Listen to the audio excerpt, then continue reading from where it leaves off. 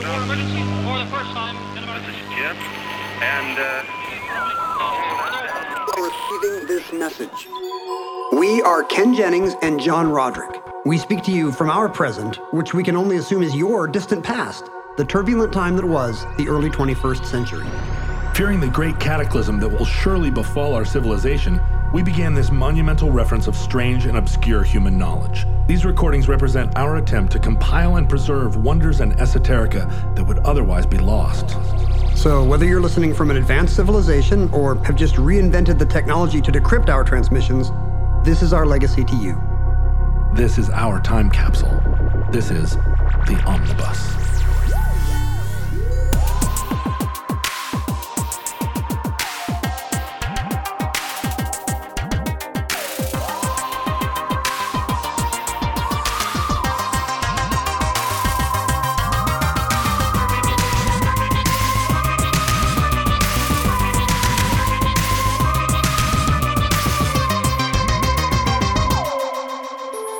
You have accessed entry 515.LA0345, certificate number 26561.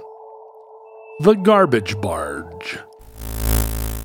Dripping brown ooze of possibly infectious material. The governor of Louisiana threatened to send out the National Guard if the barge tied up there. The vagabond barge has become an international issue. The most watched load of garbage in the memory of man. 6 ports have already refused the refuse. The barge has been chased away by the warplanes of 2 nations, and now it's anchored here, 5 miles off the coast of Key West, Florida. Still loaded with tons of garbage, still unwanted.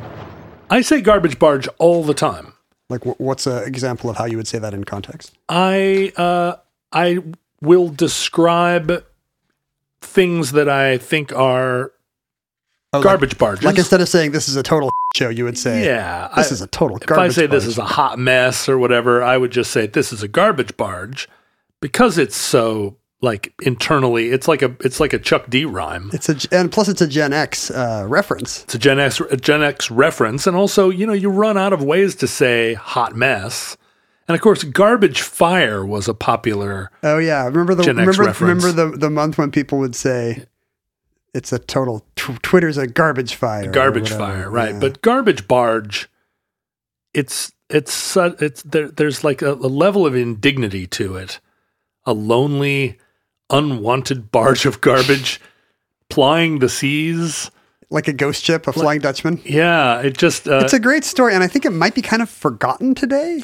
Is anyone who doesn't remember watching it live on the news have thoughts about the garbage barge? I think maybe no. I think it's a good omnibus topic for that reason. Yeah, the pace of like global indignity is so heightened now. It's things are moving so fast. There are probably 40 garbage barges right now that various people on the internet are exercised about. We have barge fatigue. but you and I remember a time when a garbage barge was really a novelty. Sure. Your whole family would go down to the wharf to watch it go by. To take a look. Son, tell your grandkids that was the garbage barge. There it was. You saw it with thine own eyes. All right, now we'll go get you a peppermint stick. By the way, speaking of something you just mentioned, do you know what happens in a month and a half? Halley's Comet returns. That is correct. Halley's Comet does return. Or Halley's Comet. But also, I was so chastised. You're gonna get mail again. The first week of August, Chuck D turns 60. Wow. And I know we're speaking to an early September audience at the earliest. So Chuck D is already 60 in a Futurelings world. I hope that Mr. Chuck has lived to see his 60th birthday. But can you imagine? You can call him Mr. Chuck. I didn't realize that he was, I knew he was older. Yeah, because he was like 28 when Yo Bum Rush the Show came out. Yeah. And all those other guys were like 19. Right. He was the college guy. Yeah, he was some graphic design guy who'd been to college DJ. SUNY or wherever he went. 60 years old. Isn't that crazy? We have to live in a world where Chuck D is 60. I mean, I don't even think... he should change his name to Chuck LX. Woo! Oh, people love Roman numeral jokes. I don't think they do. I think 60 years old is older than Axl Rose. I mean... Yeah, I think that might be true. Older than... Who are the other pops? Oh, you know who's 60? Madonna. Madonna and Prince would both be 61, I think. Prince would be. Madonna is. But we kind of live in the post-garbage barge world. We live in the world made by that barge. Do you talk about your recycling situation? I know here at your homestead here, your temporary quarters here before you move into your new bunker, you've got a section of the dining room that's roped off for cardboard, newsprint, mixed plastics, tin, aluminum. There's quite a bit How of much tin are you producing? there's a certain amount of tin, but we're saving that for the war effort. Bronze. There's as is true, I think, in a lot of West Coast cities, there's a lot of sort of wiggle about what is recyclable and what isn't. Are you like me? Do you have a massive chart posted in your kitchen so that you can consult? I have the chart memorized. You go horizontally, then you go vertically, and you're like, dairy tubs, yes. But that's the problem with me, is that this is stuff that I overthink, and also it's this is it's a contemporary gauge war. It's also a thing that tears families apart from inside. Recycling does? Yes. Is this recyclable or not? Who put this yogurt lid in the recycling? Right. We talked about this last week. This is not 3.5 inches diameter. It is not recyclable. One of the people in this household where I currently reside believes that things that should be recyclable are recyclable. Right. By force of will. Right. This should be recyclable, the person says. And I say, but unfortunately, it isn't recyclable. And they say, but it should be. And they put it in the recycling. There should be 2 boxes. Regular trash is recyclable, should be recyclable. Should be recyclable. And I think their mentality is, if they keep sending things that should be recyclable to the recycling, they'll finally have enough of them, and the economy of scale will change. That's right. People at that end will gradually be shamed into recycling it, because they're like, oh, another one of these like salad spinners. I guess we need to open a new wing. Just the other day, I had an unpleasant experience of taking out a bag of trash which appeared to be recycling because somebody had put the new empty milk gallon carton on top. Right. And so believing that everything below the 3 things that, that carton and some other dairy tub were also going to be recycling, I dumped it without a second look into the recycling dumpster, only to find a juicy mixed garbage mess all over my carefully cleaned cardboard and newsprint and tin. What I learned the other day was that here in the neighborhood, like I'm building my new bunker, recycling and yard waste are on alternate weeks. Oh, we have that. You don't have that? Well, we have it here. Oh, no, wait. I think we have yard waste every week, but recycling only on alternate weeks. But in Portland, Oregon, United States. We don't want to piss off the guy that hates when we say Toronto, Canada. Portland, United States, but it's the other Portland. It's West Portland, United States, not East Portland. Portland, Cascadia. Portland has garbage pickup every other week and recycling and yard waste every week. You know what? That's what I found. Like, recycling is expansive enough here now that I produce, in volume at least, 2 to 3 times the recycling as regular trash. I downsized to this little toy gauge regular trash dumpster because I hardly produce any. But it's typical sort of Portland nanny state that's enforced. Guess what? But it's very frustrating out here because I'll fill up a yard waste container. I mean, basically every time I walk out the door, I just fill up yard waste containers as I walk down the street. You just vomit grass clippings from your fingertips. I'm the Johnny Appleseed of English ivy.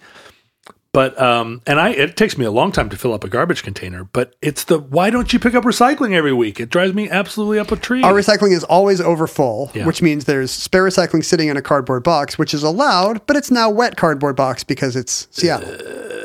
Also, the issue with the Portland issue, I would think, with regular trash only every 2 weeks is how much longer every doggy poop bag is going to sit in a hot can. Ugh. Well, you shouldn't put doggy poop in yard waste. Are you saying it should be recyclable? It should absolutely not. No, it's terrible. I'm saying it's in regular waste. Oh, it's in the garbage. But if Portland is only taking that every other week. Oh, it's a hot, stinky mess. Sure. Right? But anymore, it feels like a lot of the recycling that I do is just some sort of performative gaslighting on the part of the industrial world. They're just making you. They've convinced me that that putting all these different things into this blue bin means that they go off and through some supertrain process are turned into park benches and birdseed. And in fact, what they're doing is they're being put on barges and dumped in the ocean. They're turned into park benches, and then the park benches are dumped in the ocean, I think. So you are wised up. You are a good liberal who believes that recycling helps Mother Earth, but you also have heard on some level that it's kind of a con. I'm a good liberal and a cynic, which is the best liberal. Yeah, we call those the Sinbrels. Yeah, we call them Generation X, the worst generation. So the root of this kind of schizophrenic love affair we have with recycling in America today actually dates back to one particular barge. A barge piled high with, as you might have guessed from our Chuck D-like consonants, garbage. In 1987... You were still in high school, or barely. You weren't even in high school. I was a middle schooler. Wow. You were in grad school. That's right. I was in the School of Hard Knocks by then. You were riding the rails, probably. Mm-hmm. In '87, I was. Is that true? Yeah. So did you? Do you feel like you're kind of disconnected from the current events of 1987 because you didn't get Donahue in your boxcar? The thing about 1987 is it was still a time when information was embargoed to 3 channels, 4 newspapers, and 6 magazines. So all you had to do was walk past a newsstand. Just make sure your boxcar had Newsweek. Yeah, right. I mean, all that had to happen was that you at some point tune in, and you could get everything in one turkey dinner flavored pill. And then, was it like Willy Wonka? Like you could see each news event happening to your face? Yeah. Oh no, Exxon Valdez, this tastes terrible. Snozberries taste like snozberries. Just as an aside about, you mentioned kind of the density of media today, the density of incident. You are my density in the world. Like there's too many garbage barges to track. There are. So I just saw a count of news density done by measuring the number of full page width New York Times headlines in any given year. Oh. And for much of the Obama era, there was roughly 7 per year. Full width New York Times headlines per year. Say like Japanese bomb Pearl Harbor. Yeah, when that happened during the Obama administration. The Obama administration, he was very angry. Yeah. But he sent John Kerry over and it all worked out. Dow falls 3,000 points. Yeah, I'm trying to even think what would have happened that was big. During the Obama administration. Not Charlottesville, the Missouri suburb. Ferguson happens. It said right, Ferguson happens in big letters. Or Affordable Care Act passes. There you go. Black president elected. Right. Hope and... I mean, I didn't like how they kept running that headline. Black president elected. Really? Every day for 6 months. What are you guys doing? Okay, so we are only in June. We're less than halfway through 2020, and there have been 33 full-width headlines in the New York Times this year. What is possible? Well, I mean, I guess this has been a banner year. Yes, that's what I'm saying. And I'm sure some of this is some kind of stylistic change, but the growth from 7 to 33, I think, is mostly driven by actual news incidents and not by any kind of editorial change. Right. I mean, every day you wake up and go, please, let me just open the internet and have it be full of stupid garbage barge and not... We're on pace for a 60 or 70 full-width headline year, every one or two a week. We can't sustain this. We can't... The center won't hold. So, I mean, my interest doesn't hold, basically. Yeah. Like the headline literally will say, 3,000 Americans won't die, and then it'll be that shrugging text emoji. And I'm just like, yeah, just like Tuesday, we get it. But in 1987, when there was less news, was less news. A single boat could really captivate a nation. And what had happened was the landfills of Staten Island. This is all a huge Rube Goldberg machine that starts when the landfills of Staten Island. It all starts there. Everything starts there. That's right. A lot of zombie movies start there. Fresh Kills is where it all begins. Right. There's a lot of probably fraudulent Republican voters buried there. They announced it's discovered that the high water table of Staten Island means that Fresh Kills, the Fresh Kills that are inhabiting Fresh Kills are leaching into contaminating the water table. And the landfills of Staten Island are going to have to close. So we should say that a kill, right, in the context of Staten Island is I don't want to look it up. Some kind of water feature, a kill, right? A kill is a canal didn't we do this once? It's a stream or a... It's a water course. And so and it's descended from the Dutch language. It's just a way that nowhere else in America describes their little waterways as kills, but they do in the borough of Staten Island and in northern New Jersey. I just looked it up, by the way, and I can settle this. The dictionary defines kill as an act of killing, especially of one animal by another.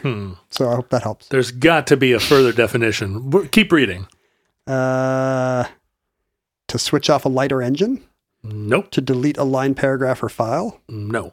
To overwhelm someone with emotion, as in, you're killing me. The suspense is killing me. Is that really to overwhelm with emotion? The suspense is killing me, I guess. Is suspense an emotion? Not really. I guess the reaction to suspense could be an emotion. I suppose. Keep going. I just ran out. I actually do not know if it's in... Kill, krill. Small phytoplankton. Shul kill. Fish kill. That's why we mentioned it. Like, we mentioned fish kill on Omnibus for some reason. And we explained a kill correctly. is a body of water, most commonly a creek, but also a tidal inlet, river, strait, or arm of the sea, derived from the Middle Dutch kille, or kill in modern Dutch, meaning riverbed or water channel. Merriam-Webster says often capitalized, and I don't know if I agree with that. It is often capitalized. I'm not going to capitalize that. I'm not going to capitalize my kills. So the Arthur kill is the big kill between New Jersey and Staten Island. That's the one that's like the real cut. But we talk about fresh kill a lot because it is where the 9/11 waste was. There was a big landfill there, and that's where all of the rubble from 9/11 was dumped. Yeah, I mean that was the biggest landfill for the tri-state area. Is Fresh Kill still open? No, I think they covered it over and made closed. it into tennis courts, right? Oh, that's not the one that's. I mean, Flushing Meadows is an old Robert Moses era project to cover. Like what is now Flushing Meadows was a landfill dump. Fish Kills is being redeveloped as a park. Yeah, so it will be at some point. Yeah. But at this time, a ton of New York's garbage went out to. Kill Van Kull is my favorite.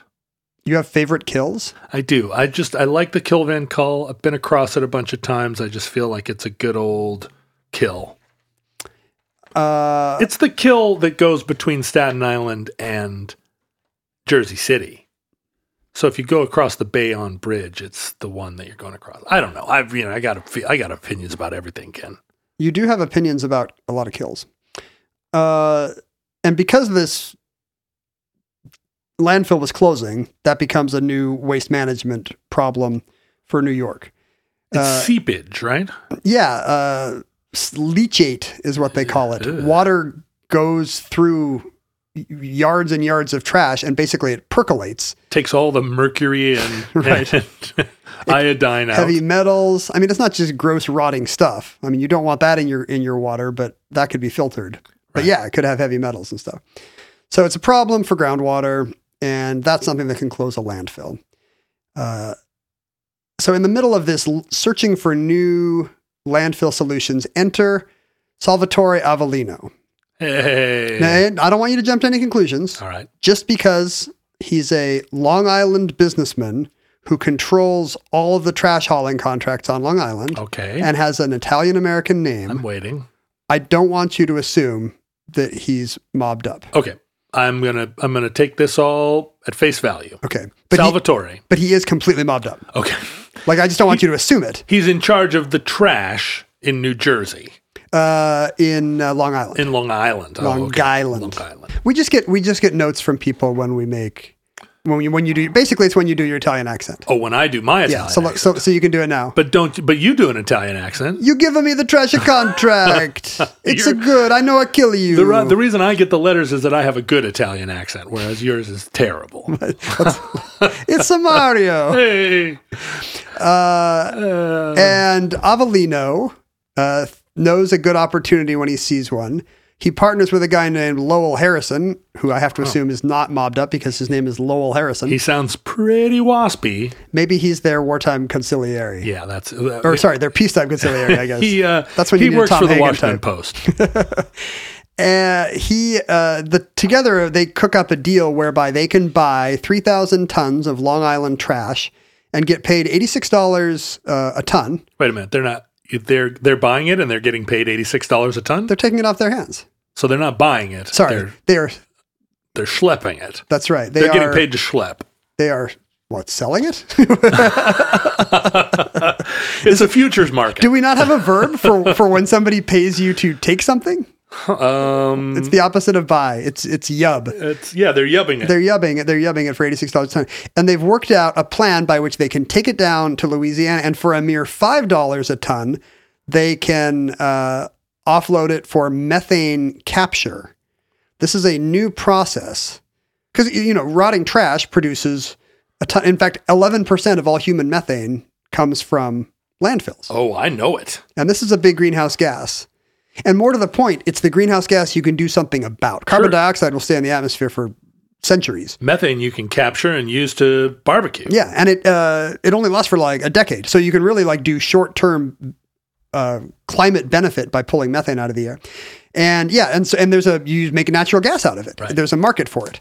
So not only is he, Salvatore can be making money three different ways on both ends here. Yeah, well, three ways. If he partners with the people in Louisiana and ends up profit sharing from the sale of the methane. Yeah, I think it's only two ways. I think he is still going to pay $5 a ton to Louisiana to get the stuff buried there. And they're making cash. But he's going to share in some of the methane revenue in addition to what he's getting from See, this Long is Island. why we can't tax the rich, Ken. Because they make money making money. Like if we kept a businessman like this from moving garbage from New York to Louisiana with onerous tax rates, he would just be like, you know what?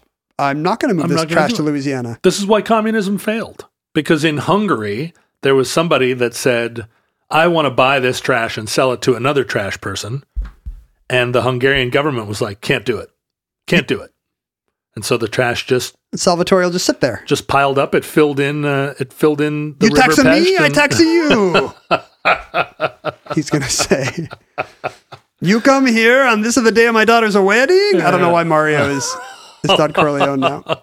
So this seems like a good deal to everybody? He's going to make so much money. Unfortunately, it's a very hastily conceived plan. And his partner, Lowell Harrison, who's supposed to be the ideas guy. He's the preppy face. He gets the dots, the I's dotted and the T's crossed. Right. While he talks to City Hall. While Avellino is, whacking Sonny or whatever.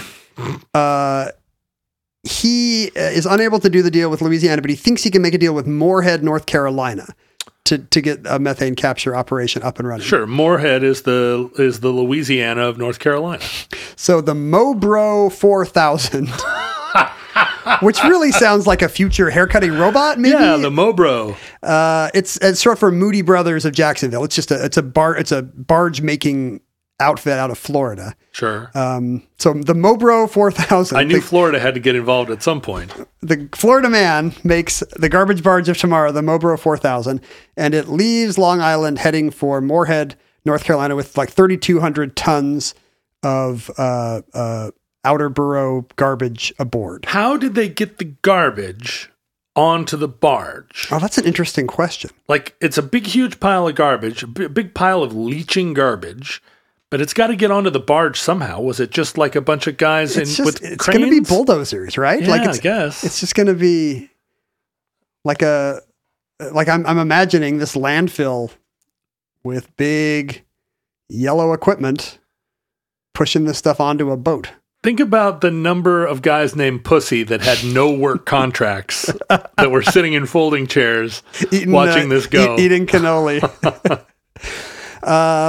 But however it gets loaded. Unfortunately, as it's approaching Moorhead, North Carolina, some kind of local enterprising action news reporter Oh boy. 1987. I think it's April O'Neil from Teenage Mutant Ninja Turtles. Right. She does a piece on this, and She had so much feathered hair. right. I can picture her now. on Action 6 News or whatever. Big shoulder pads in her gray jacket. She does a piece on the Mobro 4000, and visible in her coverage is a bedpan. This turns out to be a pivotal bedpan. Huh. Maybe- People recognize what a bedpan is, and they don't want it in their neighborhood. Well, it's full of urine. The problem with a bedpan is it's suggestive of medical waste, and this would not be the first time that the Long Islander Jersey mob has tried to solve a trash problem when there was medical waste mixed up in the commercial and residential trash, and they said there wasn't. So when was the environmental disaster where a barge full of medical waste dumped it in the ocean and all of the syringes washed up in New Jersey? I had totally forgotten that, but the syringe tides were 87 and 88. So exactly the same contemporaneous. time frame. Yeah, and this, honestly, this Action 6 News might have been a response to this. Because that was very traumatic, even to those of us watching from the West Coast. The idea that you would go down to the beach on a summer day and syringes Just poking up out of the sand. were washing up on the beaches. It really felt like, and that was also a Fresh Kills originated problem. Is that right? Yeah, that's maybe the first time I heard of Fresh Kills. It's, but no feet. No, it's not like a Vancouver, Canada foot infestation. I'd rather be Rotten in the foot part of the country than the syringe part of the country. The feet gross you out, but they're kind of contained. I would never go to the beach again if there might be needles sticking out of the They're sand. contained in tennis shoes, the feet. Sure. If it was a tennis shoe full of syringes, it wouldn't be an issue, but there's syringes everywhere. And that's like a legitimate public health issue. This is not just some blue nose panic. I mean, we were. This is height of the AIDS crisis, right? So syringes. Hoo. I mean, did we talk about this before? We were volunteering at a kind of a lunch kitchen type place, and my daughter was organizing some of the canned goods in the boxes, and she poked her finger on some needle that was just sitting on a shelf, left over from whatever homeless person had decided to use that closet briefly. No. So she had to go get HEP and HIV testing, you don't want to mess around with needles. But you're right. I mean, the hysteria over AIDS at the time would have made this rational hysteria probably irrational. Added some irrational to it as well. Yeah. And the city fathers of Moorhead, North Carolina are saying... I should say, and I hate to interrupt you, but the needle tide or whatever actually ended up in "We Didn't Start the Fire" by Billy Joel. What's the lyric? He actually references hypodermics on the shore. That's right. And then he says, I.K. Brunel Gage Wars. Yeah. No, Lenny Bruce and Lester Banks birthday party cheesecake. No, Rock and Roller Cola Wars. So Moorhead, North Carolina refuses the barge. And in fact, there is no medical waste aboard the Mobro 4000. It's just regular good old fashioned waste. It's mostly commercial. It's office waste. It's cardboard, it's papers, foam rubber, maybe some refrigerators. Maybe stuff would just bulk up North Carolina. Maybe a tire or two. Yeah, so North Carolina is unreasonably upset because of what appears to be a single image of a bedpan. Well, and this is old North Carolina too. This is the North Carolina of the 80s. They don't want your Yankee problems and your Yankee trash. This is Jesse Helms, North Carolina. So that leaves the Mobro 4000 without a destination. So for the next couple of months, what you have is it's a tugboat, by the way, the Break of Dawn with its 3-man crew. I love that, the Break of Dawn. What a nice name for a tugboat. Have you ever wanted to be a tugboat captain? The Break of Dawn. I really, really did. Growing up in Puget Sound as a kid, we lived over in Kingston, Washington, when I was little, and the tugboats were the most prominent feature on the landscape at the time. This is before huge container ships plied our inland waterway. Oh, I remember. The tugboat was a tugboat with a barge was the most exciting thing you might see. Oh, the Foss tugboats, like the really big, beautiful ones with their, because their motors were so powerful that you could hear them from miles and miles away if you were close to the shore. You'd hear that brub, brub, brub, brub, brub, brub, brub, brub, before you could even see them. I love the tugboats. The mating call of the tugboat. I really did dream about working on a tugboat, and now I realize that my whole life has been a sham.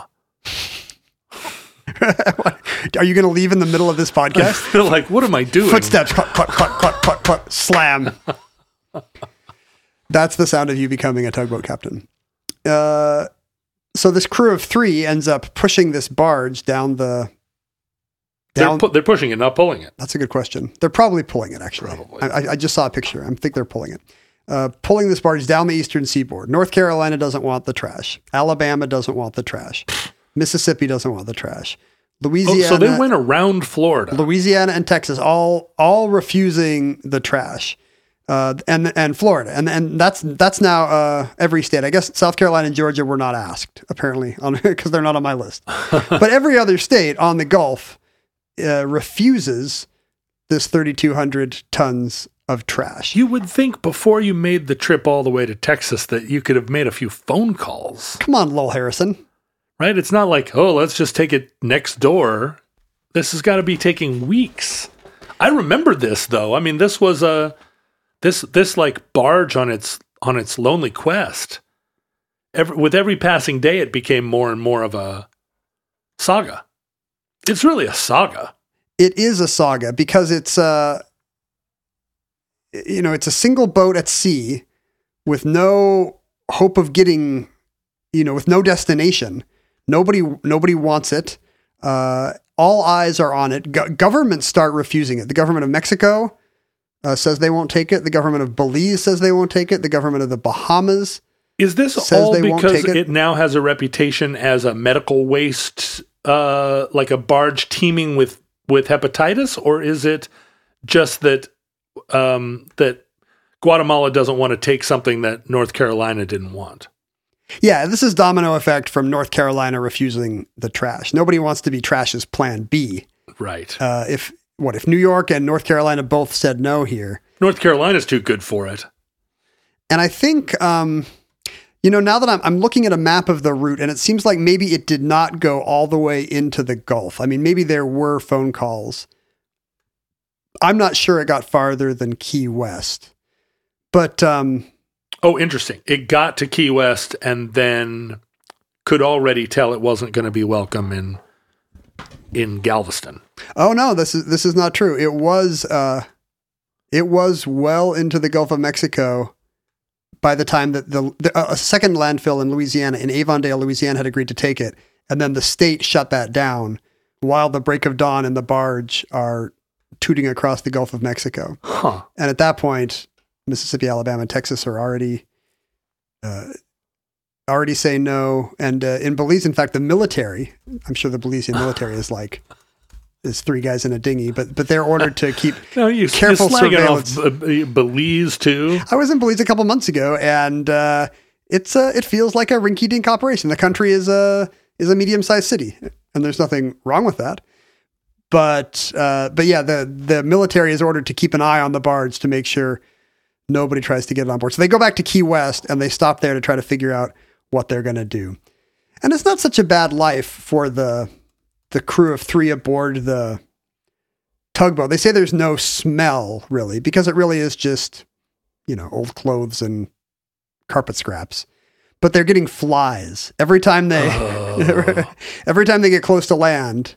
They get flies, and the flies follow them, and so they get the flies from North Carolina. They get the flies from Louisiana. No. Every time they get close, they get more flies. How long will a fly follow a barge? This might be the test case. Like, how far can a fly migrate? Well, I mean, you've effectively given it a new island to live on. So right. You've created a new ecosystem miles off the coast of Key West. And America is just going nuts because it's such an unlikely story, and it's not clear how it's going to end. And it really kind of speaks to a kind of new environmental feeling that this is some sign. This is the canary in the coal mine of some new crisis. Johnny Carson, of course, is making jokes every night about. Of course. Did you hear about this, Ed? This garbage barge? Maybe we could send it to the Ayatollah in Iran. Yes, you are right, sir. Dan Rather. This is great. Dan Rather is quoted as saying this is the most watched garbage barge in history. And you have to wonder, sure, what he thinks is in second place. It's setting a new standard. I mean, Dan Rather of all of us probably was watching more garbage barges than your average American. Yeah, he's probably got his finger on the pulse. Finally, they turn around at Key West and they head back north, where everybody is kind of preemptively saying, New Jersey saying, no, we're not going to take it. Right, it's coming back. Well, in all of this, these guys have got to be bleeding money at this point. $6,000 a day it is costing to keep the $1987. Salvatore thought he was going to make an easy buck. Yeah, what are they going to have to do? They're going to have to shake down their strip clubs or something. Yeah. And finally, Ed Koch, the mayor of New York at the time. There he is, Ed Koch, problem solver. Tries to make some deal to find a home for it in Queens, a home for the trash. And he says, we're going to treat this like... it came from New York and back to New York. Yeah, by way of Belize. And Koch says, we're going to treat this like Germany treated Lenin. Like when Lenin returned from Switzerland to Russia, it was in some sealed train car. Right. And this was Koch's approach. Like, nobody's going to have to worry about this. I don't want any communities up in arms. New Jersey doesn't have to worry. Staten Island doesn't have to worry. Nobody's going to see the trash. New York's going to take it. Yeah. Take care of it. And then the Queens Bureau Council files a restraining order saying, like, we don't know what's in this. They said, like, now that it's been to Belize, they're like, this thing could be, even if this was certified as just being carpet scraps, like this could have any kind of tropical insects and vermin, they say. Oh, I see. So even though it didn't touch down in Belize, sure, it attracted some Belizean flies who are now mating with the Louisiana flies. And this is barge. some kind of northern hemisphere paranoia that just by touching the developing world of Latin America, we've now got insects and vermin. Now I know that this is maybe a culturally a little bit of a stretch, but the Queens rapper LL Cool J had a song shortly after this called "To the Break of Dawn." Do you think that he was referencing the break of dawn and the scandal of this garbage barge? We thought he was talking about, I don't know the song, but probably Rocking Some Lady till the break of dawn. It was because Sugar Hill Gang had in Rapper's Delight. There's a reference to like the beat goes on till the break of dawn. I see, it's a party. And so it's like you keep going. But he was also the hottest rapper, the one whose pecs the ladies admired. They do love him. True. It's in his name. Ladies do love Cool J. You can't deny that ladies love Cool J. But the Queen's connection, the break it down, it all seems you think it might be about a tugboat. I'm feeling like... Do you think Dan Rather would think that was the world's best rap song about a tugboat? We can't discount it. It's possible. Inspiration comes in a myriad of ways. So over 2 months later, the trash is finally, over the objections of the Queens and Brooklyn Bureau presidents, returns back to Islip, New York, where it started, where it docks in Brooklyn, it's incinerated there, and I think it's the ashes are returned to the Islip town dump, exactly where it started. Oh, but it's incinerated. Yes, to get rid of, I assume, all the tropical grody, creepy crawlies, and all of the flies too go up in what probably is recorded in fly history as the greatest Holocaust of all time. The flies all fly away and probably become an invasive species in Islip. They become murder hornets. New York, yeah, that's where the murder hornets came from. But the voyage of the barge itself is strange enough. But what happens to America is even stranger, like having to confront these images. I mean, images on a TV are powerful. Yes. You could argue that it was TV coverage that dwindled away American support for the Vietnam War, for example, in a way that, even it's the pictures of the flag draped coffins that the Pentagon doesn't want you to see. More than the coffins themselves. Exactly. And very vivid, the famous photo of the crying girl, the video of the Buddhist monk. The image is a powerful thing. Right. So America has been told that we're facing environmental crises, possible global warming, possible mass species die-offs. But suddenly here's an image on the news every night to say, now it's actually happening. Look, there's no room for this trash. That's right. And the implication is that by the time we arrived at a place where the garbage was overflowing onto barges to be taken other places, when those places say you can't bring your garbage here, your mind imagines that meanwhile, more barges are filling up with garbage in Staten Island, also looking for a home. The earth soon is crisscrossed with orphan barges. At least that's what I imagined. Yeah, New York City generates 40,000 tons of garbage a day. So, like, if this little barge and cute little Scuffy the tugboat can't find a home, what hope is there for the rest of us? So it seems like an impending omen of ecological disaster. Right. And the EPA springs into action. Hey, there they are. And did they turn off all the ghost catching devices and and cause dogs and cats to start sleeping together? It's true, John. This man has no. At the time, the recycling had not taken off in America. Recycling was maybe like 15% of American eligible garbage was recycled. Right. And the EPA immediately says, we've seen this, we've heard your concern. It's obviously a media-friendly concern, so we are going to act. Everyone turns to the EPA. Even though the president was Republican, the EPA would still do stuff, which is maybe not true of our era. America's most beloved institution, the Environmental Protection Agency. I've been doing a bunch of EPA is a common crossword entry, and the clue will often be like agency that's concerned with toxic waste. And every time I do it today, I'm like, no, they're not. I mean, maybe 3 years ago they were, but they're really not. Not anymore. So the EPA sets a hard target. 25% of U.S. trash will be recycled by the year 1990, whatever. And states start setting even harder targets. By 1970, we're going to go land a man on the moon. We're going to land a trash barge on Belize and bring him safely back to Earth.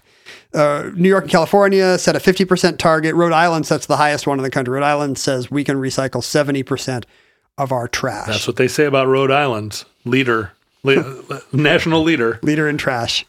And so this is kind of the dawn of our modern era of being very concerned about just how much we're recycling and feeling like it's never enough because we're in this precarious position. I had no idea that this was because when you think about it, of course, I don't remember recycling.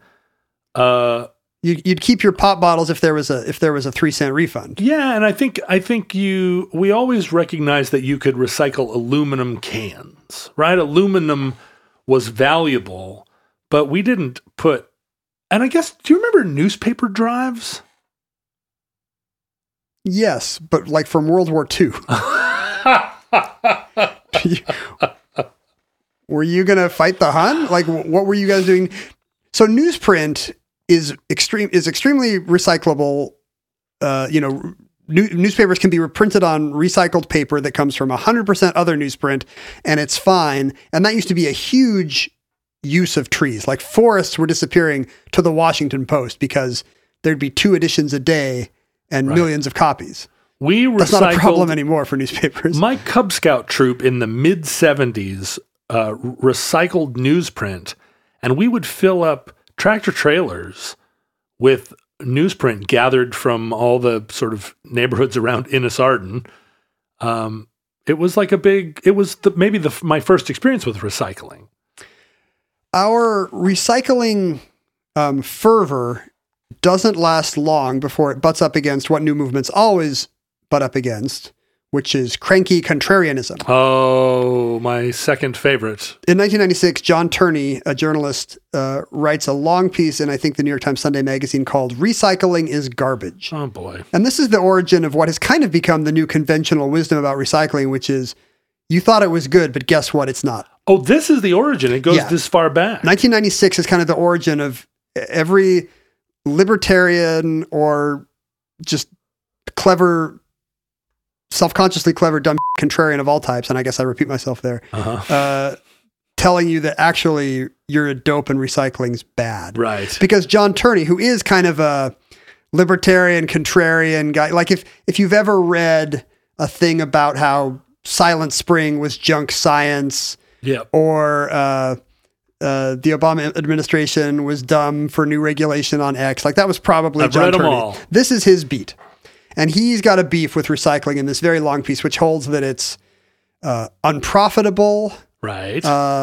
He makes a big thing about how much time it takes each person to sort their garbage. Sure. And if you were to actually pay that person a wage for that that's time. all lost money. That's what I think in my kitchen when I'm separating this stuff. Is like, if I were getting... I get $100 an hour. If I were for getting this. $15 an hour here, and he points out that if you did take those costs into account, it would actually be cheaper you could actually take all that recycling and build a used car out of it and buy it from a Toyota lot. Like you could turn it into a Toyota Tercel and buy it at the cost of a used car, and that would still be more cost effective. Wait, if I made a Toyota Tercel out of garbage, why would I then buy it? Or, you sell it to... I see the flaw in his logic. You sell it to someone else. You have to yub the Tercel. I don't know how you're going to make a Tercel out of dairy tubs and yogurt lids. Well, you've clearly never tried to make a Tercel. I mean, you've got a ton of tin in your dining room. So and recycled newspaper. So you're ahead of the neighbors. And you've got all the recycled newspaper from Innis Arden. He points out that it's inefficient. Yeah. That a lot of these recycling processes take more... Oh, people get mad when I say processes. Processoires? Processes, like the Canadians say. Processes. A lot of these processes take more energy than it would to, cut down new trees and make new paper, or to make new plastic or whatever. And more to the point, it's just unnecessary. It's just liberal cucks being liberal cucks. The visual of the barge was misleading, he points out. This one barge was having a series of problems due to some bad regulatory and PR and mob logic luck. Yeah, it's a not all barges issue. Right. But in fact, New York is still exporting 7 Mobro 4000s a day full of trash, and they all go somewhere just fine. And what he points out is that really, if you project out America's garbage production for the next 1,000 years, right? And you take America's garbage through the year 3000 and you bury it 100 yards deep. We're probably talking to America's garbage from the year 3000. You've actually seen this happen, folks. So this is John Turney predicting the city where you now live. 100 yards deep of garbage. It would actually fit in a square 35 miles on a side.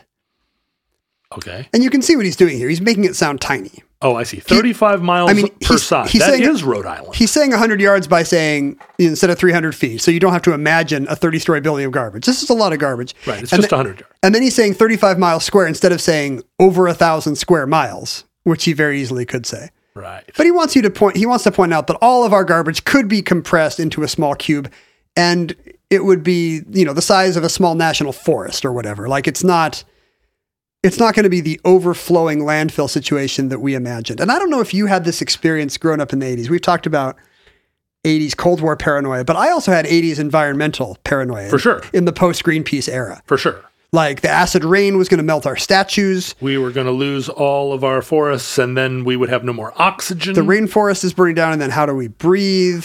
Well, a list of cute animals like harp seals and manatees that are losing habitat. Those tiny little owls that people were going to barbecue up here in towns like Randall and Packwood. And this was all true, by the way. Like there is a mass extinction going on. The rainforest is getting burned down. Like my hippy dippy 4th grade teacher was not wrong. Look, I'm not mocking it, but it just in a very visceral way, we were told to imagine just these choked skies and in particular garbage just coming out of the ground. And I remember our 4th grade class garbage fountains trying to brainstorm what we would do. And I remember just being very smart. I was thinking, well, this all came from mines, right? It came from petroleum and let's just shove it back down the mines. And I felt like I was going to get the Nobel Prize for this suggestion. But this was just how visceral the idea was that the ground was just teeming with tires and refrigerators. Well, I became a recycling nut because I believed that all of these things could be then reduced to their constituent parts. And we've done an omnibus episode on everything into oil, which you recall. Everything into oil. Everything into oil. Please do not quiz me about... we were talking about that being an addenda episode where we quiz each other on old episodes. True or false? We did an episode on everything about oil. True or false? Did I mention? Yeah, I think I could give you a sentence summary of every episode we've done, but that's probably about it. But you remember the idea I put forth on my other podcast, Roderick on the Line, the invention of the super train, which was a train that went from landfill to landfill with a giant claw and took all the old refrigerators that were full of trace elements of molybdenum and cobalt, and recycled it all down and turned into, and basically made Toyota Tercels the entire way, sold them, and then rebought them. It just produces a track made of Toyota Tercels as you go, spitting them out from the front of the train. So this is what I believed. I mean, this wasn't going to bring back the spotted owl or the rainforest, except by extension, we would need to kill fewer spotted owls because we would be recycling more newspaper. You're certainly going to be mad about John Turney's idea of making just one big 1,000 square mile landfill, because where does your train go? Just around the landfill. It'd be a narrow gauge train. It's like Disneyland. You'd just build little tunnels. A train around the edge that you just take when your feet are tired. Choo-choo. And Turney also points out that this 1,000 square mile landfill he wants to kind of wave away with his hands would be environmentally benign. Who is this ding dong, by the way? Who is Tierney? Is he like a thinker, or is he just some dope with a show on Fox? Well, he's probably still alive. He's a living libertarian who probably has online fans. So let's say nice things about him, or they're going to be wait. They're going to be dicks to us. He might listen to the show. You know, we have a lot of listeners. He could be one, and he could be right now composing an angry letter. Well, send it to Ken at. To this day, if you find an article actualing you by saying that the gender pay gap is not real, or that e-cigarettes shouldn't be regulated, or whatever it is, right? It's going to come from this guy because we all do, but because this kind of unthinking liberal misinformation is like catnip, to this guy, and this is 1996. This is kind of ground zero for this belief that I think we all kind of have, that, I know I'm doing the right thing here, but a lot of this recycling is kind of bogus. Yeah. And it's true and it's not true. He is not wrong in that there are plenty of recycling processes where it takes... Or processes, as we say. Processes, as we say in Canada, processoires in Quebec, that require more energy going in than going out. Like aluminum and steel are the most efficient things to recycle. Right. And aluminum... There's not a lot of it. Costs money. It takes a lot of money to get aluminum out of the ground. It's a lot easier to take old steel and turn it into new steel than it is to take ore and turn it into steel. Plus all the environmental impacts of getting that stuff out of the ground as it gets harder and harder. Newsprint also, as I've mentioned, is pretty good way to save some trees. But mixed paper and plastics are kind of a nightmare to recycle. And that's not something that's gotten much better today. There's just so many different kinds of plastic. Glass is easy to recycle. Glass is pretty good, yeah. And you don't have to separate by color. I guess that's a myth. Maybe. Oh, really? I don't know what you do. You just recycle everything into brown glass? We used that to like recycle. Artisanal ginger beers come in? So now, I think we've talked about this on the show before, but I feel like some of this stuff, aluminum and glass, could be recycled in the home, in the sense that you could build a little engine, a little aluminum smelter, and smelt it down into ingots. This is your Chairman Mao idea that everybody should have a little... And then aluminum a truck comes by and you put like your 10 ingots out there and you get $32. Well, the home version of this that you really can do is the two things that come before recycle. You can reduce or reuse. Right. And if you can find some way to reuse your aluminum can by collecting bacon grease in it or something.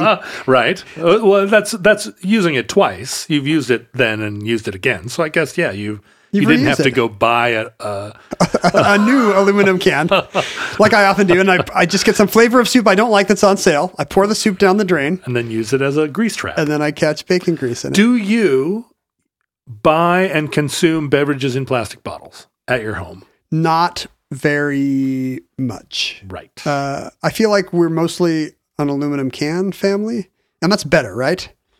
I think so, yeah. I mean, you can make all the plastic bottles into bird feeders and whatnot. Like all the reduce, reuse, recycle is like, arts and crafts projects, really. Several years ago, I went to, I was invited to attend the Conference on World Affairs at the University of Colorado. And one of the panels I was on featured a guy who had kind of an amazing resume. One of these people at the Conference on World Affairs where you're like, oh, he's this kind of scientist, but he also invented the hot air balloon, and he also he worked for the Defense Department, and he had all these accolades. And every panel he was on, and I saw him several times, he found a way to turn the conversation to the fact that plastic bottles were full of this BPH hormone, and even the ones that said that they didn't have it, they were lying. They had just changed the name of MSG to something else. And he actually would rant. Like once he got started, he would go crazy. Don't let your daughters drink out of plastic bottles. Like they would have to pull him off the microphone. BPA. And he was convinced that it was causing 9-year-old girls to go through puberty. It was leaching into the soils and making us all liberals. It was like making the frogs gay. It was really bad stuff. So recycling it or no, it doesn't matter. Yeah, there's the issue with plastics, I think, is that plastics require fossil fuels to make. Right. And in theory, that's something we're trying to wrap up as much as possible. You want to think. So do you remember the news story about Lego trying to figure out some bioplastic that's just as good as Lego plastic so they can do it without petroleum products? I think they did. Like within a year, they were like, yeah, we did it. We've made they're Scandinavian. They can do anything. Sure. And what is it made out of? Potato starch? It's all the potatoes you're not eating. Yeah. John Roderick, send your potatoes to Billund, Denmark.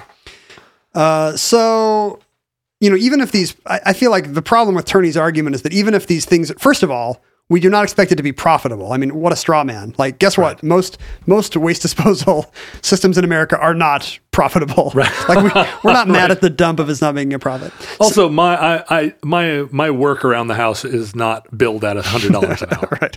Second of all, even if these things are inefficient, we want to have the processes in our pocket for a world where we can use less stuff, where there are scarcities of even if right now aluminum is the only scarcity, that won't always be true. Sure. It's like the Chinese building trains in Africa. Who knows? Who knows what they're for? That's right. And finally, he's not 100%, like he was mostly right about landfills. There was no landfill crisis in the late 80s. The garbage barge kind of tricked us. We still have all of Nevada. There's still so much room.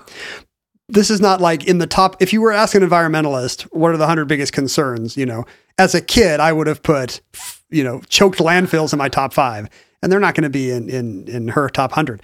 But there are problems in building landfills today. It's not as trivial as he makes it seem. There's tons of problem solving due to, often just NIMBY stuff like, where does it go? Where does it go? But also trucking. It's a source of a lot of pollution just to move that garbage around. That's true. And incredibly expensive because of all, the liners you've got to put in the dirt. You've got to be collecting all the leachate that we've talked about so it doesn't get into groundwater. You've got to have ongoing groundwater testing. So you've got to build in all these sensors so that the landfill will be environmentally benign for centuries.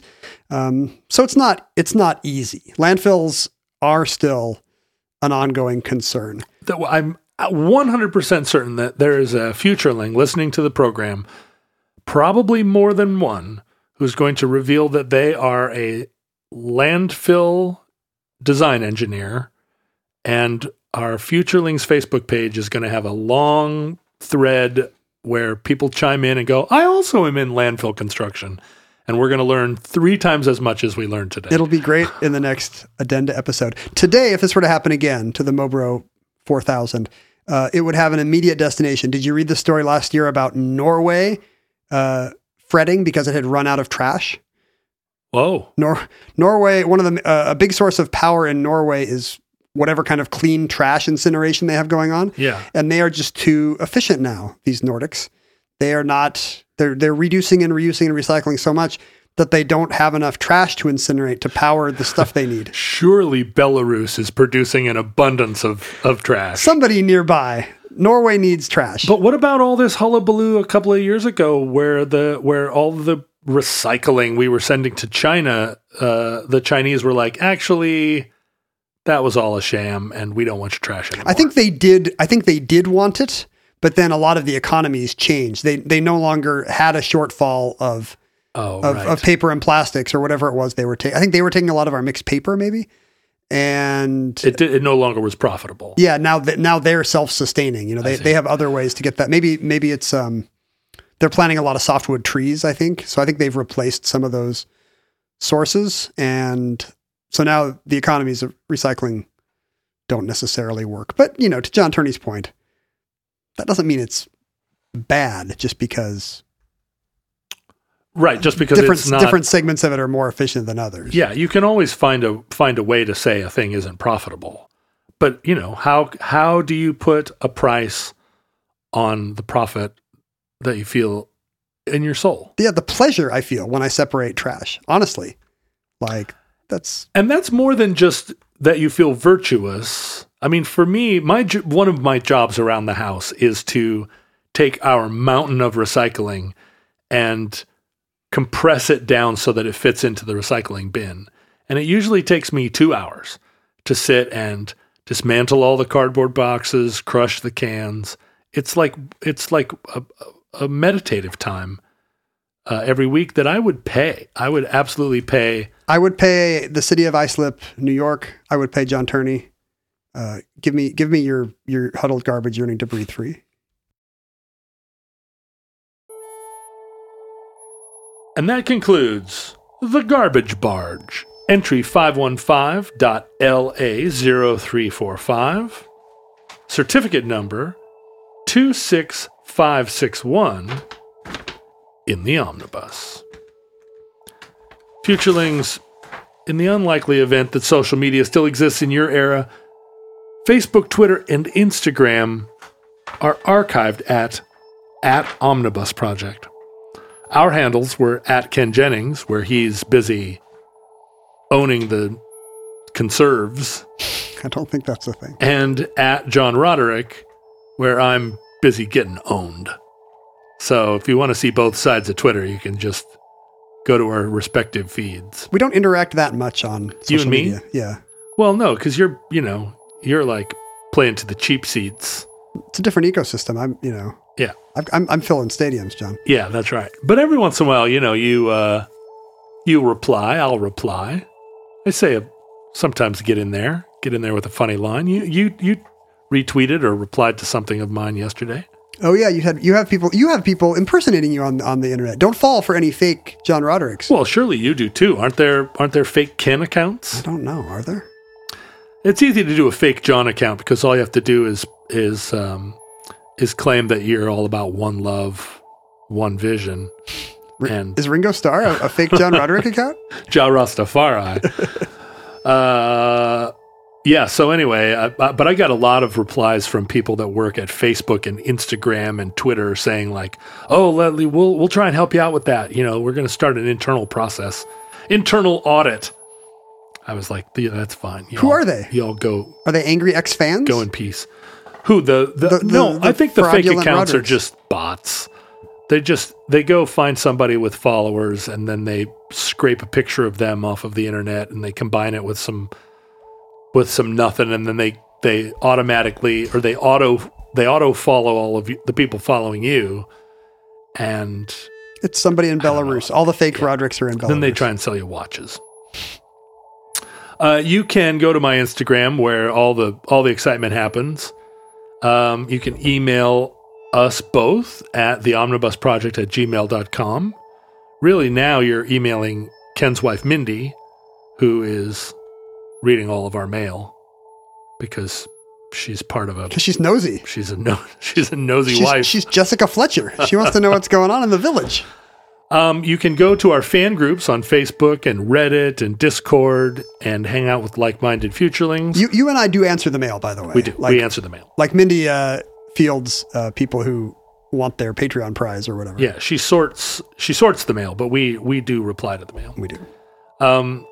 The various groups, depending on the internal culture of the social media platform, may be more or less welcoming of divisive talk. If you want to say things about us that are less generous, perhaps go to Reddit, the worst of all places. We don't shut down threads on the Facebook if people are complaining about us, do we? Yeah, but they don't really complain about us. The threads get shut down on Facebook because people start owning each other. They start fighting with each other. Yeah, fighting with each other about things. The enemy's not in here. It's out there, folks. My show Friendly Fire, which has a similar listenership to Omnibus, or similar, and I think maybe even similar demographically, the social media presence for Omnibus fans is universally kind of positive and smart, thoughtful. Not Friendly Fire? Friendly Fire, those people are constantly arguing not only with each other, but like they pick sides of the hosts. You should have called that show Circular Firing Squad. That's right. Anyway, going on social media that surrounds Friendly Fire is really hit or miss. I don't come away from there feeling good most of the time. It's an unfriendly fire. Yeah. You can mail us things. Hey, you should call the Facebook group Dumpster Fire. Dumpster Fire, Garbage Barge. You can mail us things, and we get lots of wonderful mail from people at our P.O. Box. P.O. Box 55744, Shoreline, Washington, 98155. Your friend, in the etchings entry recently, you mentioned a friend of yours, your friend Ben. Ben. Who is actually an etcher? Is that what's the verb? He's an etch-a-sketch? Ben is an artist, a multidisciplinary artist. He does art installations. He does, he and his group, Beres Sutton Color, have done a lot of conceptual art, but he's now a glass artist as well, etching glass, but he's, for this last several years, done etching in the classic sense. And I bought an etching of his that I mentioned on our show. But he listened to that show. Turns out he's an Omnibus listener. And he found that I did not have one. And look at this nice framed etching he sent me. He gave you an etching that was personal to you, your own etching. It says, "My ship is sailing," which I thought was maybe kind of a Northwesty nautical reference. But did you read the note? No, the note was for you. It's the last words of Russian artist Alexander Rodchenko. On his deathbed, he said, "My ship is sailing." So this is an etching of Alexander Rodchenko's death. Wow. So I don't know. Well, I guess I should arrange to die in the bed I hang this above. Think about that for a minute, why don't you? So is this a death threat from your friend Ben? He tends to be a pretty peaceful soul, but it doesn't say your ship is sailing, I guess. No, your ship is sailing. So make ready, sailor. This is delightful, Ben. I hope you're listening because I really love this. Yeah, it's always nice when when a friend from the real world turns out to also be an Omnibus listener and futureling. So Ben's work can be found online. He is available wherever etchings are sold. He actually sent me contact info. benberes.com. BERES. BERES. And then if you'd like to support the show, if you can't afford to send us your own etchings to support the show, you can support the show in other ways, and one of the nicest ways is to support it with a financial contribution to our Patreon at patreon.com/omnibusproject. Listeners, from our vantage point in your distant past, we have no idea how long our civilization survived before it turned into your landfill-centric culture. We hope and pray that the catastrophe we fear may never come. If the worst comes soon, however, this recording, like all our recordings, may be our final word. But if Providence allows, we hope to be back with you soon for another entry in the Omnibus.